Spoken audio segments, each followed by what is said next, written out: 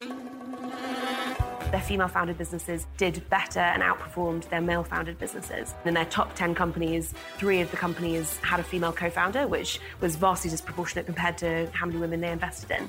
He was talking about how the product resonated with caterers and retailers. And at the top of the list of things that resonated, he'd put 2 female founders. And so it's important not to just be happy with where we are today and to keep pushing the boundaries. I'm Dan Murray-Serter, and this is Secret Leaders from Infamous Media. We bring you insightful conversations with the UK's top entrepreneurs so you can become more successful while dining on stories you won't hear anywhere else. Today, we're bringing you our International Women's Day live event from March 2020, which we've been saving up to mark Women's History Month. We're doing this because of the 6 million businesses in the UK, 20% are run by women. There are twice as many male entrepreneurs compared to female, and 89% of startup funding goes to male-founded teams, 10% to mixed gender, leaving just 1% for female-founded companies. Today, you'll hear from our female entrepreneurs who've done it the hard way. Tamara Lawn, co-founder of luxury travel club Mr. and Mrs. Smith. Sasha Celestial One, the co-founder of Olio, an app which lets people and businesses share leftover food to tackle the massive problem of waste. Debbie Wasco, the co-founder of Albright, a members club that helps women succeed in business and the co-founder of Love Home Swap. And Alice Benting, the co-founder of Entrepreneur First, the UK's leading startup incubator, which helps co-founders find each other and build great businesses.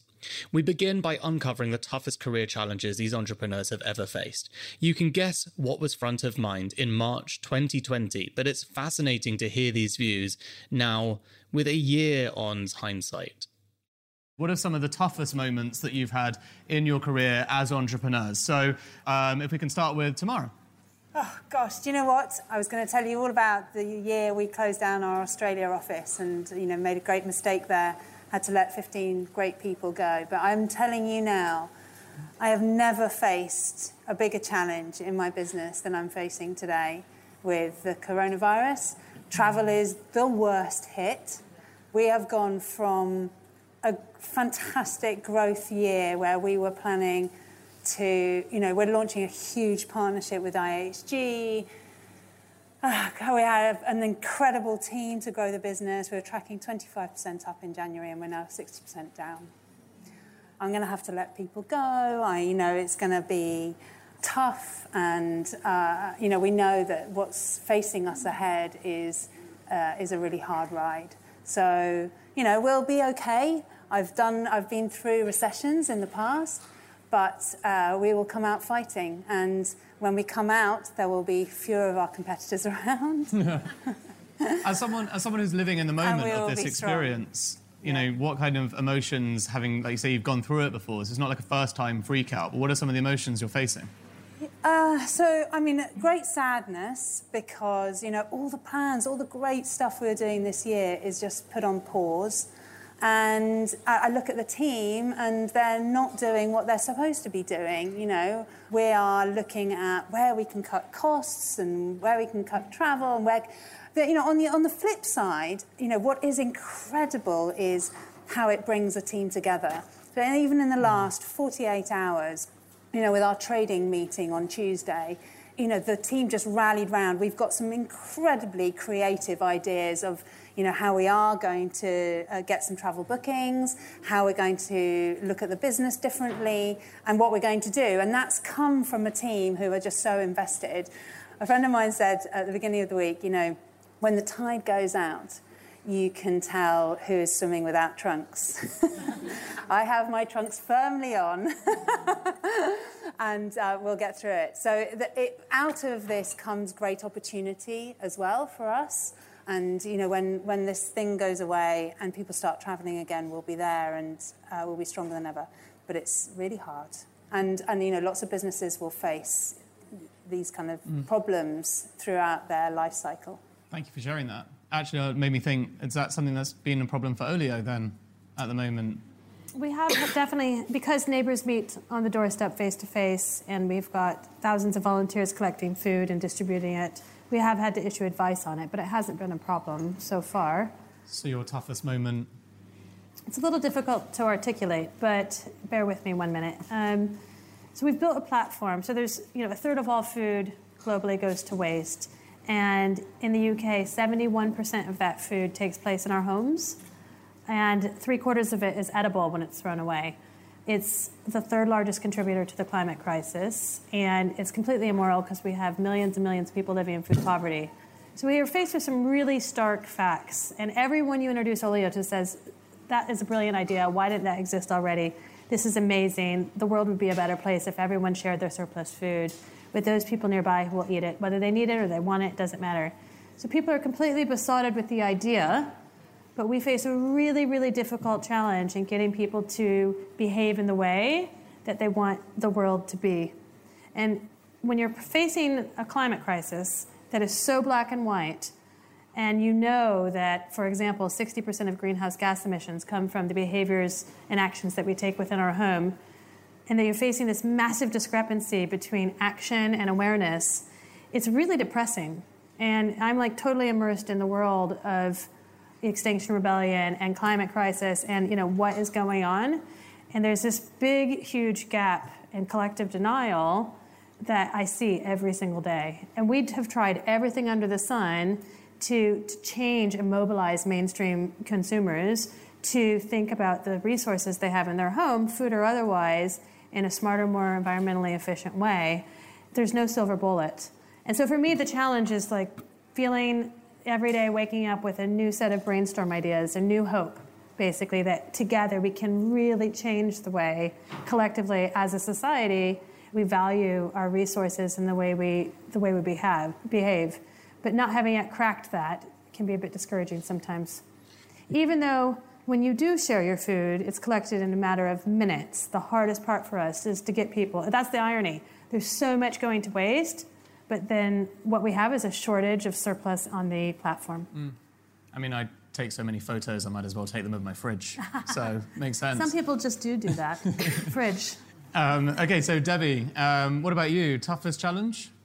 Let's be honest, if this is the path that you've chosen, you have them every single day, 3 or 4 times a day. And I think that's something that's really important to talk about, and to this audience of awesome women who are out there, that you have to be realistic about what the life is like. It is not just a roller coaster.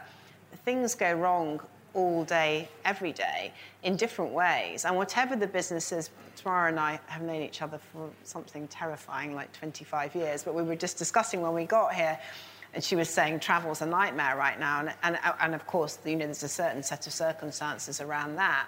But, when I had a travel business, it had a load of different issues, from the sublime to the ridiculous. When people are sharing other people's homes, so much stuff goes wrong all the time. Now I'm accidentally in the hospitality industry. Well, that wasn't really the plan, and I sort of turned myself into a mini Nick Jones without really thinking about it. And we have all sorts of stuff, from the quality of the coffee through to handling loads of amazing, incredible, and indeed high-maintenance women in our building all day long, right? So there's just a lot of stuff. I think the thing that it's really important to be prepared for, and that you do get a bit more used to, and I'm very aware of this with my fantastic business partner, for whom this is her first experience in running away to join the circus, as I describe it to her, is the way that you lurch, frankly, between different funding crises. I mean, that is just life. And it doesn't, ostensibly on paper, Albright has raised a lot of money. It also costs a lot of money to build and to run our clubs. And you absolutely have to have the stomach for, and a lot of it comes with experience, the fact that you are generally always 6 months away from running out of money. Like, you really are. And that takes a particular sort of personality type. It's a real lens to how you have to hire. Exactly as Tam was describing, it's really important in your team that they've got the stomach for it. And that sense in which you develop the stomach for it, but you have to hire for stomach, and you've got to support and encourage and cheerlead your people through really difficult times is important. And there's lots of big questions around transparency, which is on a separate topic. How transparent are you as a leader in a time of crisis? How much are you telling your team or not telling your team? You're asking everybody to pull together through coronavirus or whatever the issue is, But ultimately, that sense in which you're quite close to running out of money sits with you and you alone. And all of us have that. And it doesn't matter how long you've been at it, right? And I think if I were to highlight any one particular aspect of this funny life, it's that, which is if you start out on a high growth track that requires capital, you will almost always be nearly running out of it. We'll come on to funding actually shortly because I think it's such an important topic. And before we do, what has been your toughest moment, Alice? I mean, just to echo what Debbie said, I mean, every day is just really hard. And I think for some people, that's a really exciting challenge because you're always on the edge of your knowledge base, on your skill base. You just have to learn so fast. And there's lots of things that really scare me right now, but I also know that there's lots of things that I can work hard enough, push the team in the right direction. We can try and tackle some of those things. I think the bit that I hated most was actually the early days where there was this sort of existential dread that maybe we were wasting our time. So one of the big sort of innovations behind Entrepreneur First was that you could put strangers in a room and they would form co-founding relationships that would last them the 5-10 years it takes to build and exit a business. Everyone was like, cool, great idea, not possible, do something else. I'm like, no, we'll make it work. And the weird thing was, the first cohort, we put 30 people in a room. We sort of sat back. We were always about 2 months away from running out of money at that point. And it worked. And it was amazing. And, you know, for that cohort, one of the companies sold for $100 million. 2 went to Y Combinator. We're like, this is piss easy. Second cohort, we did the same thing. This time put 50 people in a room together. Nothing happened. It literally didn't work. And at this point, we'd been working on the business for 2 years. Again, very, very close to running out of money. We had no business model. And I remember there was a moment where we'd tried this team building thing where we'd literally just put people in teams. And then they'd be like, but I don't want to work with this person. Be like, no, you do. And then, as you can imagine, there was a point where they're like, no, we're not working together. And there was a moment where all the teams broke up, and me and my co-founder, Matt, basically went for a walk around the block to talk about like how we'd screwed up our careers and like how this was a massive mistake. And by the time we got back, they'd actually sort of rejigged themselves into new teams that were much, much better. But those first kind of early years, our difficult second album, our difficult second cohort, the kind of existential dread that maybe we'd just wasted 2 years of our life on something that didn't work.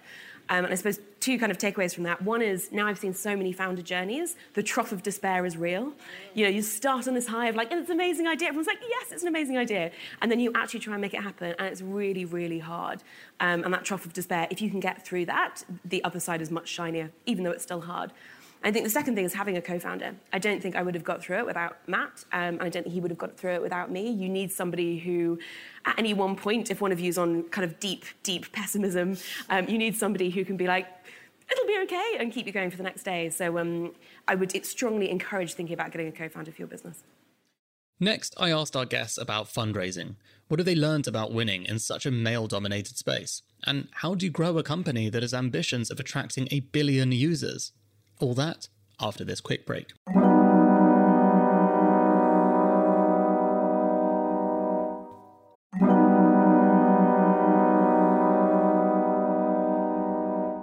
If you're trying to grow your startup and you're dealing with companies outside of the UK, you're probably going to need ISO 27001 at some point. It's not the sexiest acronym, but it's basically the global standard for proving your security practices are up to scratch, like how you handle customer data. The same goes with SOC 2. You're going to need it if you're a SaaS company. But achieving these security frameworks can be very tedious and very costly. This is where our partner, Vanta, comes in. Vanta automates up to 90% of the work for certifications like ISO 27001, SOC 2, GDPR, HIPAA, and more, getting you audit ready in weeks instead of months, and saving you up to 85% of the cost. And as a special offer, our listeners get 20% off Vanta. Just head to vanta.com/secretleaders. That's VANTA.com/secretleaders for 20% off. There's a link in the description.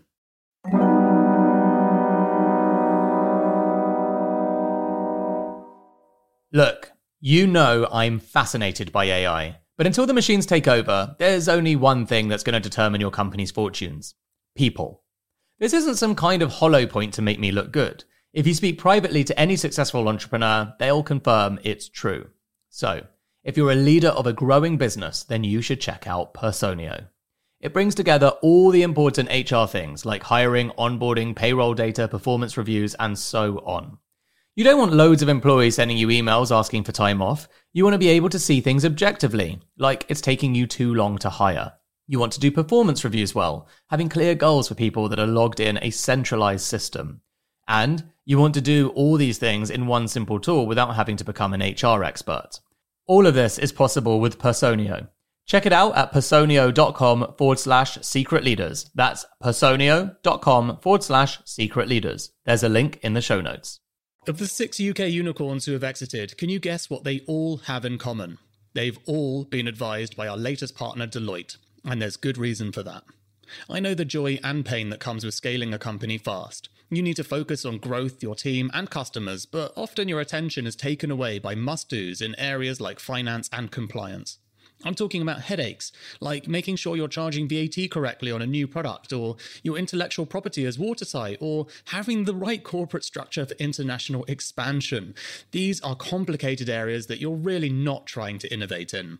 So you need a partner like Deloitte who knows them inside out so you don't screw them up and you get more time and increase your chances of success. So whether you're an early stage startup or an international scale up, check out Deloitte's high growth team to help find the right answers faster. Search Deloitte Private to find out more.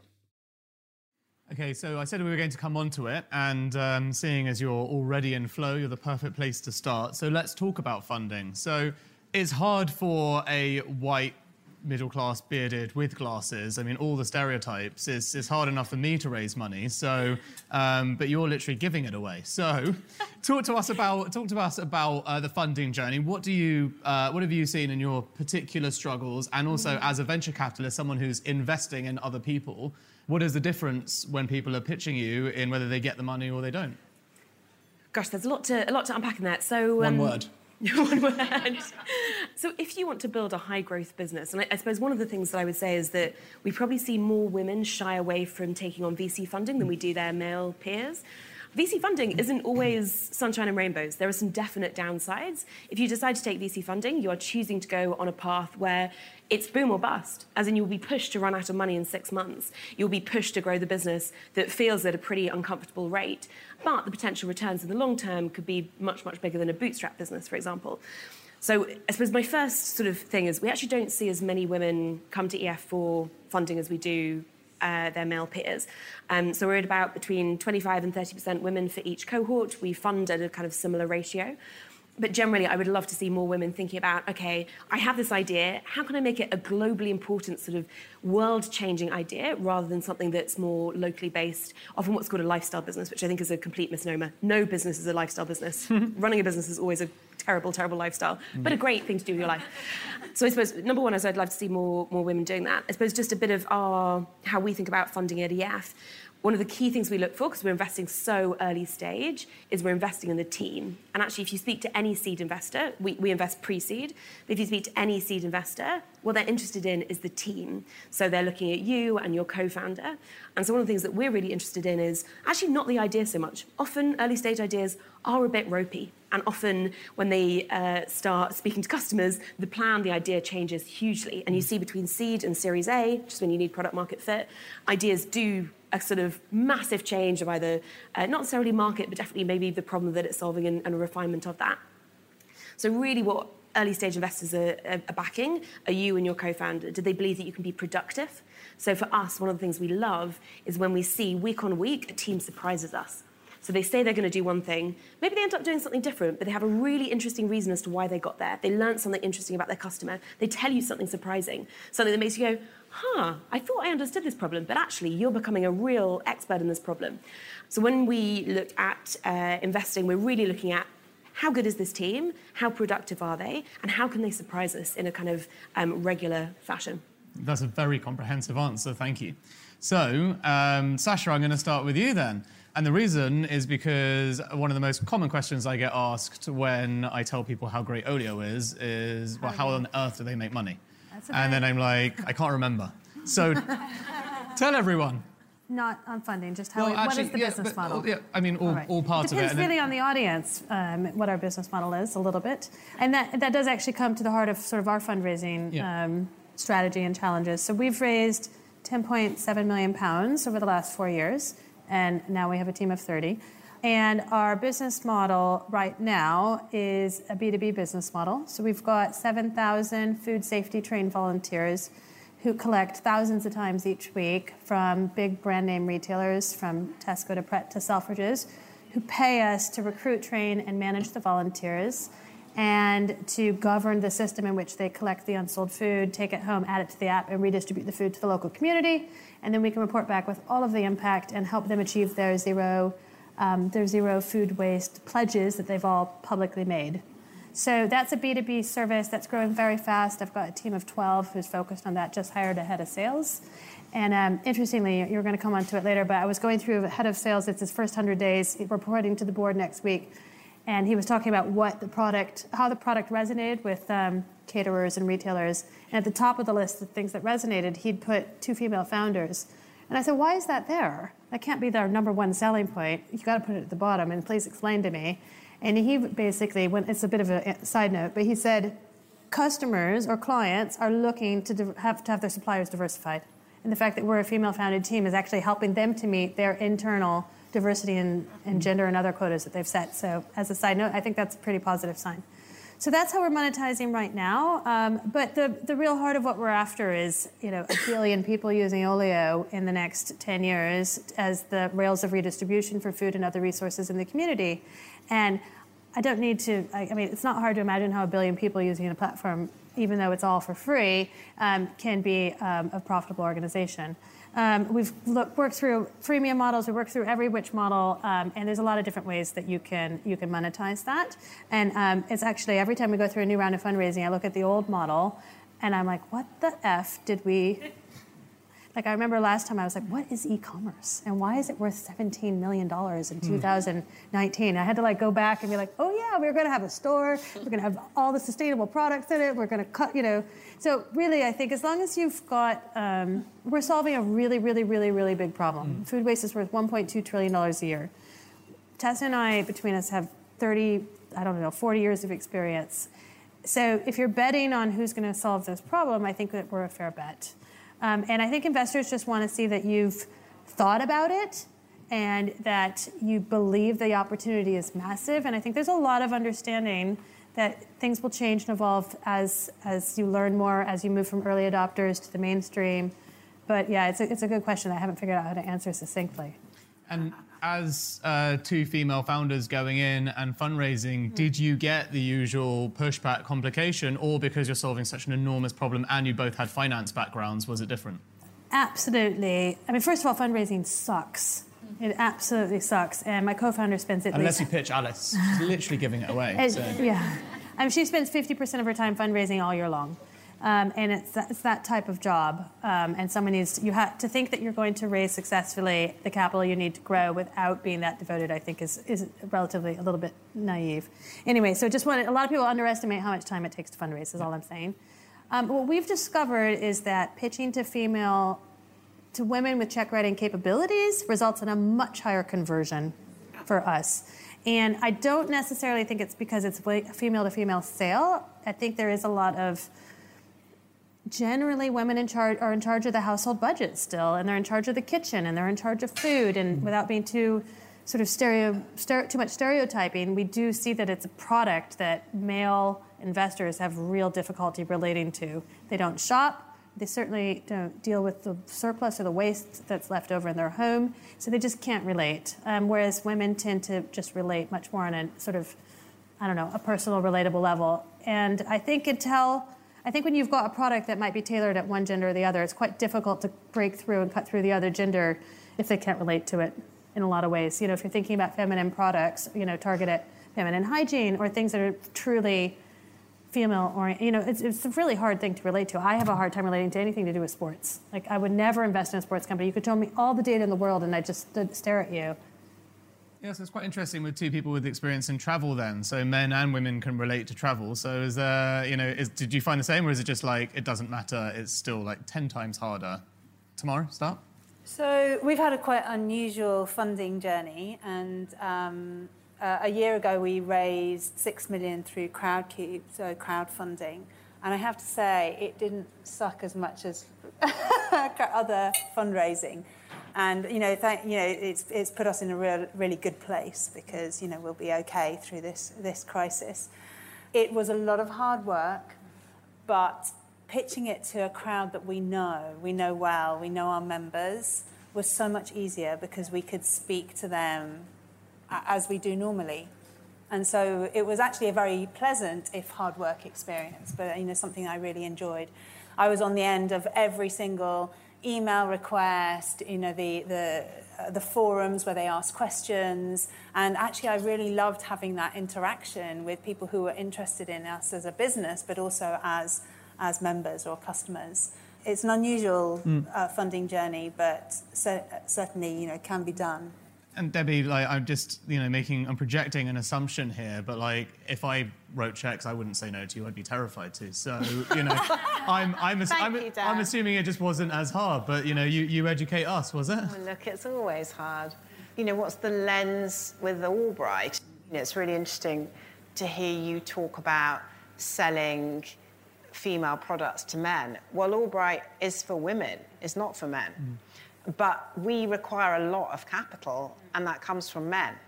So we had to very quickly work out how to pitch it to enlightened men. And the journey for us was at the beginning of founding Albright, so 2.5 years ago, we had this very high-octane objective that 50% of any of the capital that we raised would come from female investors. I mean, forget it. We would have funded the loo in one of the buildings. Just no. So we really had to work out what the angle was. And this is a really ongoing challenge for us. And Albright's a complicated beast because it isn't pure tech. So it doesn't VC very well. It isn't a private equity lift and shift like a restaurant chain or retailers, because there's quite a big barrier to entry, which is membership. So we raised the first 3 million, very, very quickly because it primarily came from people who had backed me before. We get told no all the time. I mean, we really do. We did 2, pitches on conference call to New York today with people who just didn't get it, really didn't get it. And I cannot emphasize enough that success doesn't necessarily beget more success. It definitely gets you a foot in the door, and I'm not underestimating it in Christ. My 26-year-old self would be, pretty impressed with my 46-year-old self. However, you have to be prepared for the no's. We get them twice a day, every single day. And to your point, I'm the one who, the way Anna and I divide and conquer is I'm the one that does the fundraising because I've done it before. Even if we've just closed a round, I'm on it. Wherever I am, I'm looking for the person with money. I mean, it's really unedifying, but it's absolutely fundamental. And I think women, well, anybody who's sensible, but women, in my experience, don't really like doing it and they feel uncomfortable. You just got to park that at the door, because the only way that you raise money is by asking for money and being told no 95% of the time. Remember also that there are some people here in the audience, I know, that are just starting out as well. And your first round will probably be friends and family. Even that is quite tough, right? I remember when we raised our friends and family round, and one of the people who was one of my contacts, and he asked lots and lots of questions about the business. And he got us back for 3 different meetings, and we were very excited, and we thought he's going to come in with a big check. It's just super exciting. And, it went on for ages and ages, and finally he sent us an email and said, I'm going to invest £1,000. Oh, no. But we have it all the time. We have it all the time. We had something like that yesterday with the person where our expectation was that they were excited about investing double-digit millions. And they were like, well, I really believe in you 2 girls. We're always the girls. And I really back your vision. And so I'm in for £25,000. And you're like, but we've raised 25 million. So why would we take 25? And you have to be prepared for every version of all of this. I think the thing that I would say is just ask and be prepared for the no's. And that's even if you're starting out with your first SEIS round. And we were doing some sort of speed mentoring beforehand. And the question often asked, and bear in mind, Albright does female founders pitch days once a month, and all of the clubs and all over the world. We did it in Australia last week, in Hong Kong, and a lot of that is just about getting women to ask the ask and getting women comfortable with this notion that it's okay to ask for money, B, the plan that you put in place will never be the plan that you execute on, and everyone has that. I mean, God, it's the same, when you look, there's nothing worse than an old investor deck. It just makes you feel sick, because you're right, you've built in £25 million of revenue from something that you never even properly launched. So everybody has that feeling, but I think so much of it is just about being prepared to shoulder the nose. And I think this is the first business where I've ever had a co-founder who's just a superstar, and we're just genuinely fantastically good mates.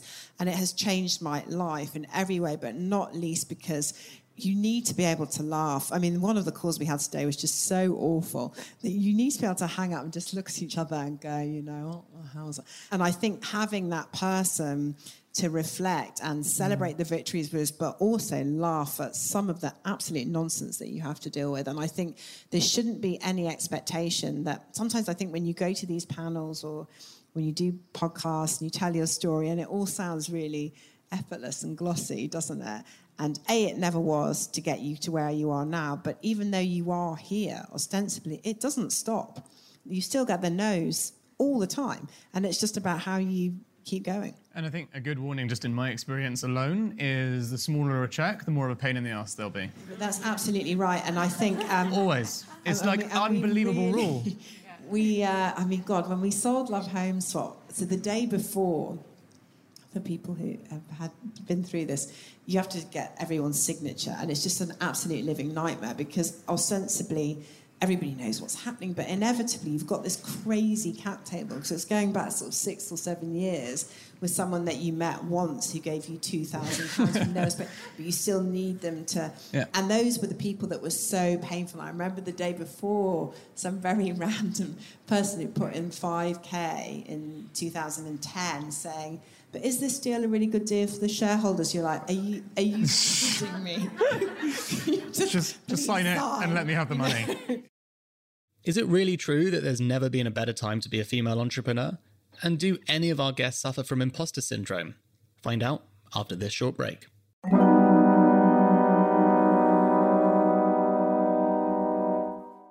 Okay, so the flip side to the gender argument is that, and some of you alluded to this already, there's actually never been a better time to be a female founder because things are improving. Sasha, you just literally pointed out that it's gone into your pitch deck. What have you guys seen developing throughout your careers with regards to this? And I guess I'll start with Alice.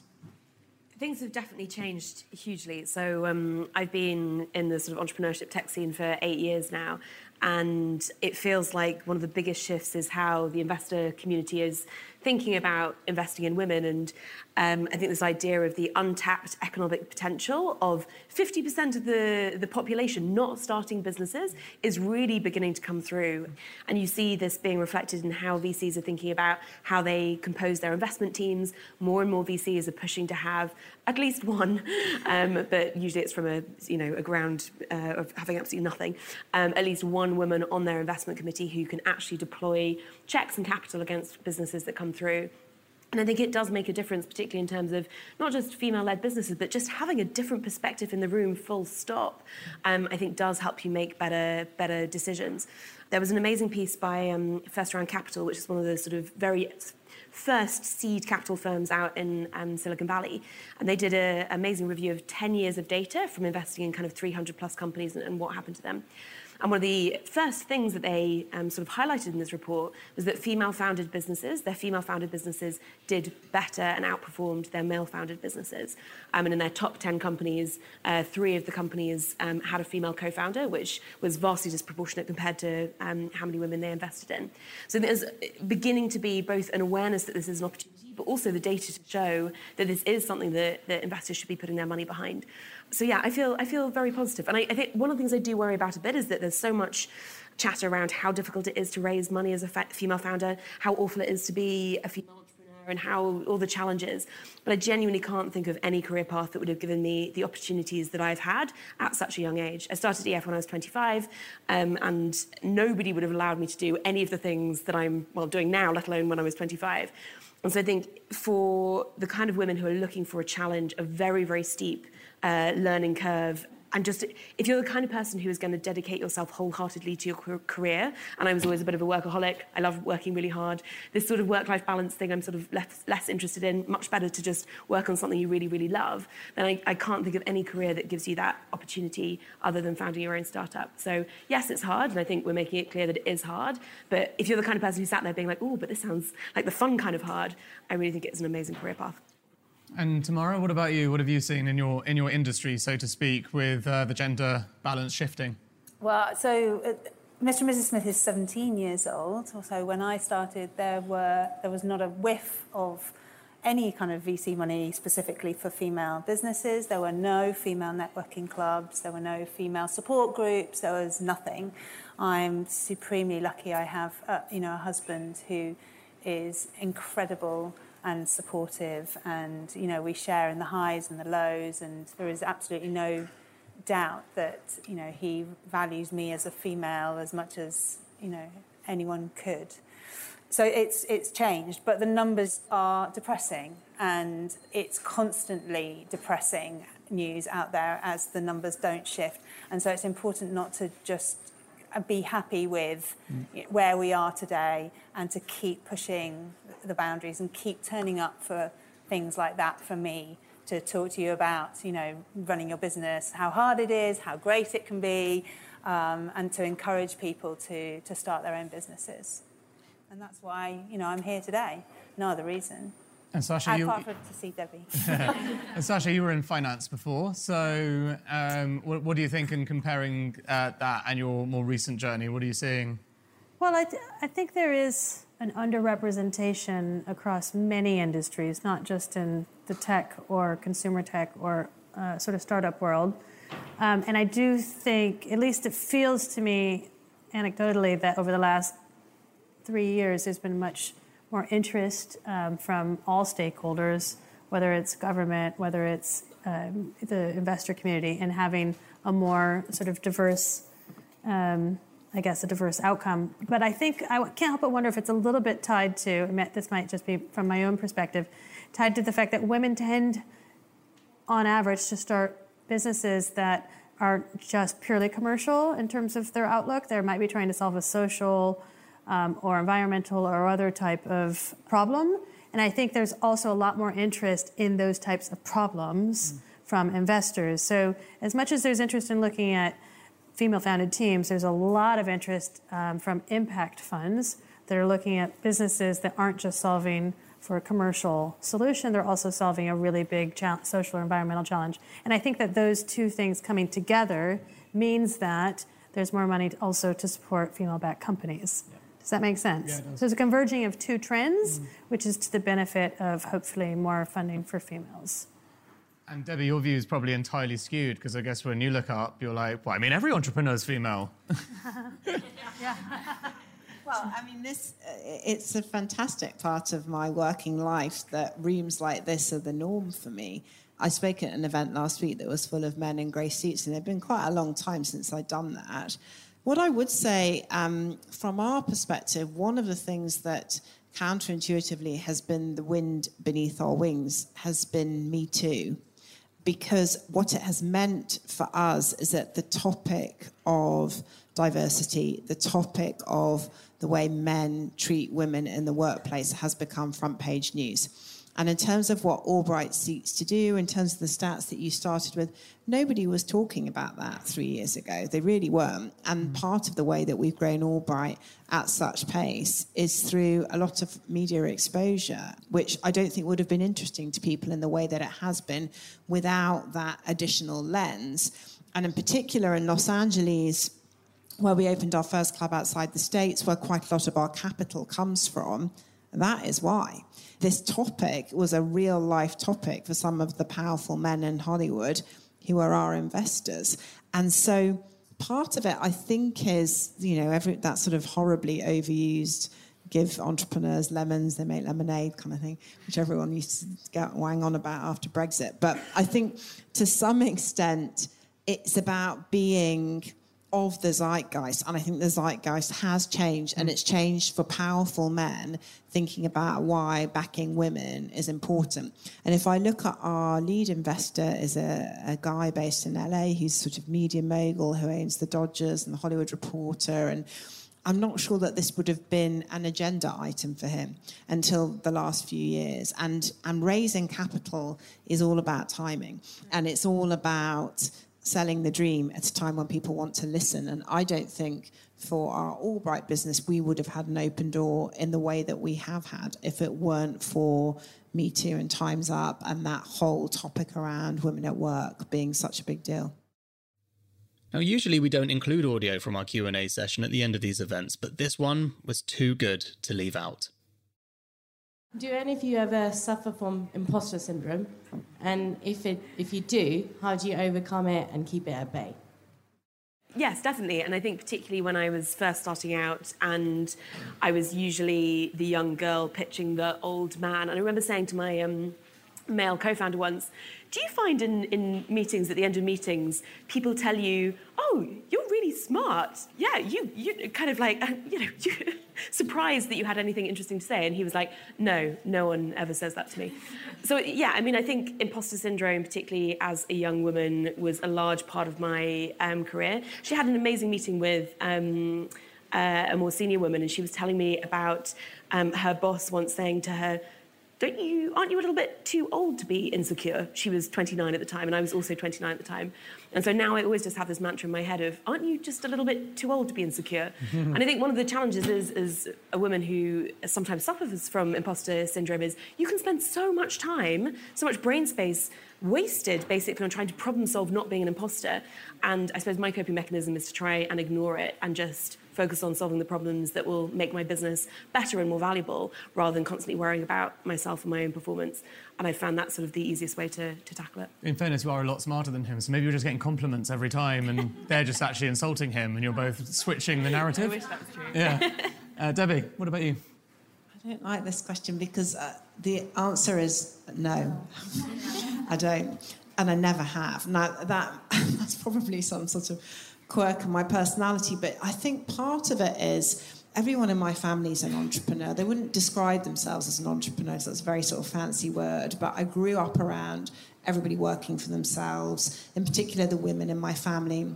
My mum had her own business, my grandma had a chain of sweet shops and off licenses. I think it was just very normal, to see women running businesses and being mums and that being part of family life. But I didn't have a single role model that went to work for someone else. I didn't know anyone in my extended family who did that.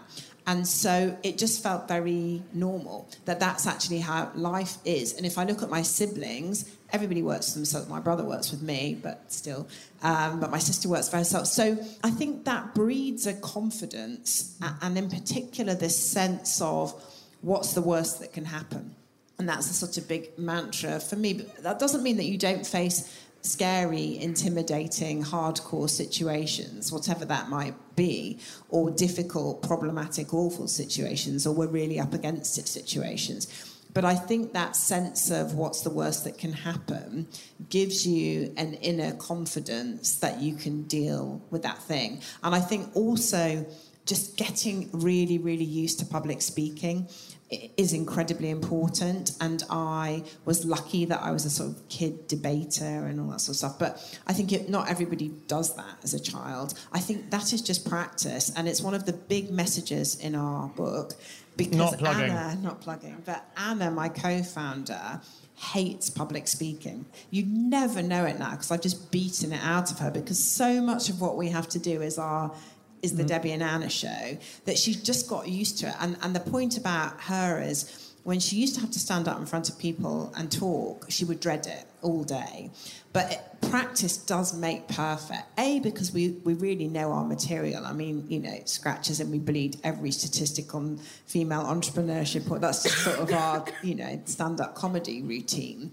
But anybody can learn how to feel confident. And I think what women need to focus on perhaps more is it's okay to practice. It doesn't need to be this effortless Boris Johnson standing out and reciting Greek kind of, it doesn't have to be that thing.